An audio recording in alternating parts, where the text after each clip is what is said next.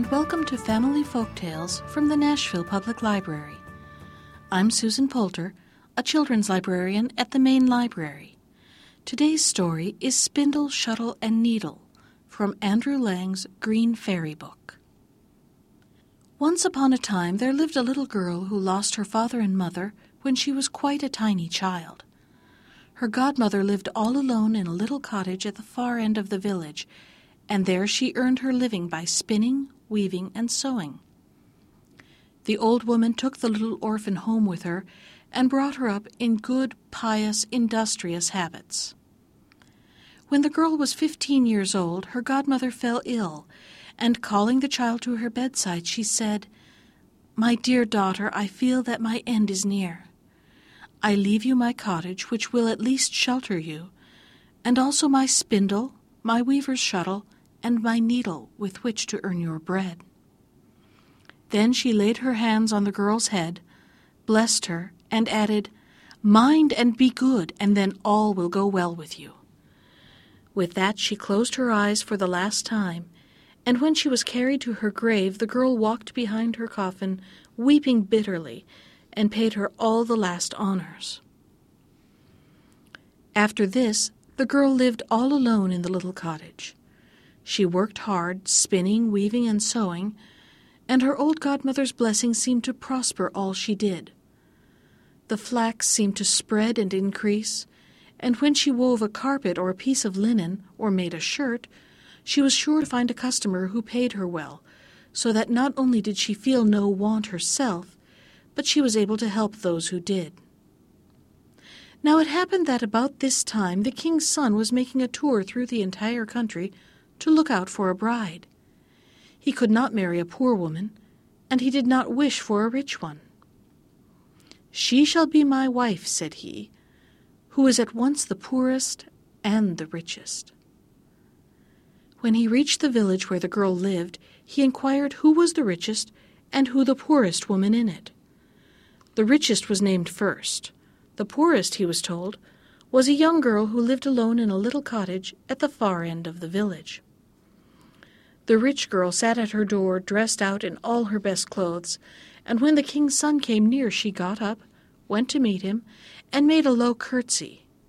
He looked well at her, said nothing, but rode on further. When he reached the poor girl's house, he did not find her at her door, for she was at work in her room. The prince reined in his horse, looked in at the window through which the sun was shining brightly, and saw the girl sitting at her wheel spinning away busily. She looked up, and when she saw the king's son gazing in at her, she blushed red all over, cast down her eyes, and span on. Whether the thread was quite as even as usual I really cannot say, but she went on spinning till the king's son had ridden off. Then she stepped to the window and opened the lattice, saying, "The room is so hot." But she looked after him as long as she could see the white plumes in his hat. Then she sat down to her work once more and span on, and as she did so, an old saying which she had often heard her grandmother repeat whilst at work came into her head, and she began to sing, "Spindle, spindle, go and see if my love will come to me." Lo and behold, the spindle leapt from her hand and rushed out of the room, and when she had sufficiently recovered from her surprise to look after it, she saw it dancing merrily through the fields, dragging a long golden thread after it, and soon it was lost to sight. The girl, having lost her spindle, took up the shuttle, and seating herself at her loom, began to weave. Meantime the spindle danced on, and just as it had come to the end of the golden thread, it reached the king's son. "What do I see?" he cried. "This spindle seems to wish to point out the way to me." So he turned his horse's head and rode back beside the golden thread. Meantime the girl sat weaving and sang, "Shuttle, weave both web and woof, bring my love beneath my roof." The shuttle instantly escaped from her hand, and with one bound was out at the door. On the threshold it began weaving the loveliest carpet that was ever seen. Roses and lilies bloomed on both sides, and in the center a thicket seemed to grow with rabbits and hares running through it, stags and fawns peeping through the branches, whilst on the topmost boughs sat birds of brilliant plumage, and so lifelike one almost expected to hear them sing.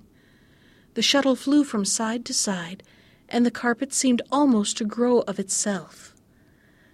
As the shuttle had run away, the girl sat down to sew. She took her needle and sang, "Needle, needle, stitch away, make my chamber bright and gay," and the needle promptly slipped from her fingers and flew about the room like lightning. You would have thought invisible spirits were at work, for in next to no time the table and benches were covered with green cloth, the chairs with velvet, and elegant silk curtains hung before the windows. The needle had barely put in its last stitch when the girl, glancing at the window, spied the white-plumed hat of the king's son, who was being led back by the spindle with the golden thread. He dismounted and walked over the carpet into the house, and when he entered the room, there stood the girl, blushing like any rose. "You are the poorest and yet the richest," said he. "Come with me, and you shall be my bride." She said nothing, but she held out her hand. Then he kissed her and led her out, lifted her on his horse, and took her to his royal palace, where the wedding was celebrated with great rejoicings. The spindle, the shuttle, and the needle were carefully placed in the treasury, and were always held in the very highest honor. That was Spindle, Shuttle, and Needle from Andrew Lang's Green Fairy book. Special thanks to Ginger Sands for our theme music. You can find more of Ginger's music at iTunes or on her website at www.gingersands.com. And if you'd like to comment on today's story, send me an email. I can be reached at susan.poulter, that's Poulter, @nashville.gov. Thanks for listening.